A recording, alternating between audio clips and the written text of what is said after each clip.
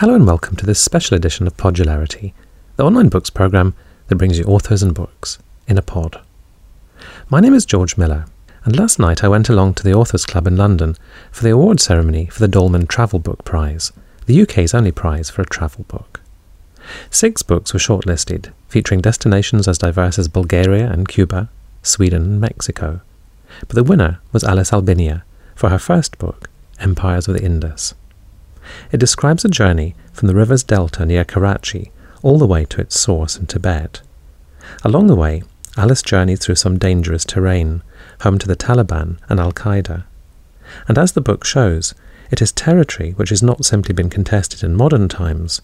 Competing myths of ownership and origin stretch all the way back to antiquity. It's a remarkably assured, mature and self-confident first book, written with honesty, self-awareness and wit. Shortly after the announcement of the prize, I spoke to Alice in the garden of the Authors Club about the book, but first I asked her for her reaction to winning. It's been a huge honour to get this prize, but I can't help thinking about all the people who facilitated the writing of this book, and that's really where my thoughts are turning, was to all the people who made it happen, and the huge hospitality that meant that I could travel to places which otherwise would have been completely inaccessible. The numberless Pakistani, Indian, mostly Pakistani families that I stayed with. And I will want to go away and tell them all. You say somewhere in the book that rivers are essential parts of creation myths, and the Indus is, par excellence, a myth-laden river, isn't it? It is. It's got an extraordinarily rich, dense and ancient history. Layers and layers of texts and peoples and cultures and empires. And the way that I wrote this book was a kind of unearthing of all those different strata, and it's a river which some of the first cities in the world were on the banks of this river, and the Rig Veda, the most ancient Sanskrit text in India, was written about this river. So everything happened there, it seemed to me sometimes. In almost a wonderful, it would have been daunting if I'd been in a library, it would have been an incredibly daunting task, but actually being on the banks of the river meant that it wasn't. It was just endlessly fascinating and enthralling. And you write about ancient history a lot in the book, but you say that ancient history is highly contested. There is not one single ancient history of the region. There are competing versions vying for attention. One of the tricky aspects of the book was dealing with these contested histories between India and Pakistan, and in some cases Afghanistan.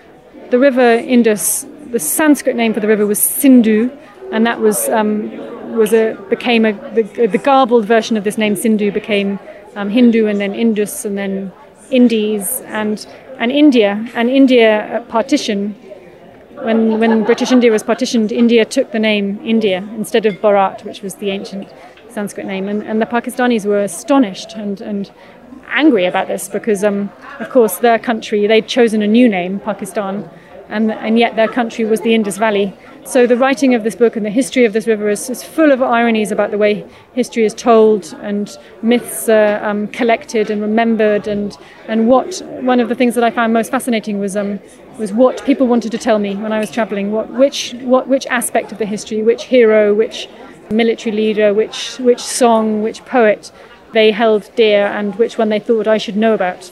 And it's really a book about these people's version of history. And the British Empire has inscribed itself very firmly on the terrain that you were travelling over. Indeed. In 1843, the British conquered Sindh, which is the southern part of the Indus Valley, and it was a highly criticised conquest. And yet, chapter 2 of my book is about this, about the way that the British went about this, and the spies they sent to this region. And I was surprised and taken aback in chapter 3 of my book, which is about the Shidhis, who are the descendants of slaves brought from East Africa to the coast of Sindh, along up the Indus. And I was told by these Shidhis that for them 1843 was a moment of liberation, and it was a very curious twist. And again, something that I never would have discovered sitting in a library. It was something that I had to be told by somebody who came from that region and who knew their history and who wanted to impart something to me. And I set out to write a history book of the Indus, and it absolutely, that was confounded by, as soon as I got there, by being there and being on the banks of the river and meeting people. So when you set out to write the book, you didn't envisage donning a burqa at some point in the process? No, I hadn't thought about that at all. I'd just been I got the idea to write the book when I was living in Delhi and was wearing a shalwar kameez probably, and at that point the idea of a river was very, very clear in my mind, and the idea of these historical ironies was something that attracted me. But the actual everyday business of going to the Indus Valley, the majority of which is in Pakistan, and what that would mean hadn't crossed my mind at all at that point. And I was really glad that this book did open me up to all these places, but I don't think I even sat down and looked at a map properly when I started. Did you think of yourself as an intrepid traveller before you started in the book? Because you crossed some pretty scary territory. I think there are moments of madness maybe in the book, and probably things I wouldn't do again. I don't know if intrepid is the right word. I think I didn't have very much fear, and I trusted in I was trusted in the people I was with, and was probably, I don't know, maybe quite a good judge of people and character, and the people to whom I did entrust my life and my well-being were amazing, and all the things I did were thanks to other people. Some of whom, maybe it was because maybe they trusted me too. They knew that I was writing a book and that I wasn't a journalist, or I wasn't I wasn't a spy, and they just saw that what I was up to was was probably something fun and interesting, and so there was an exchange of it was an act of mutual conviction on both sides, I'd say. And finally, can I ask you, do you have plans for a second book?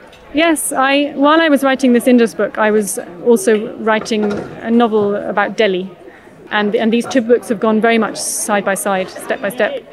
In fact, the last journey I made for the Indus book, was to Tibet, and the Delhi book, which is a novel, is about the Mahabharata, which was written on the very mountain that I had to walk around to finish my Indus book. So the two have really been partners. The novel has taken slightly longer, but is coming out in 2011. Well, many congratulations again. Alice Albinea. Empires of the Indus, winner of the Dolman Travel Book Prize, is available now in paperback.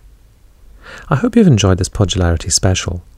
If you have, it's easy, quick, and free to subscribe to this podcast. Just type Podularity into the iTunes search box. I hope you'll join me again soon for another programme in the series. And until then, thank you for listening, and goodbye.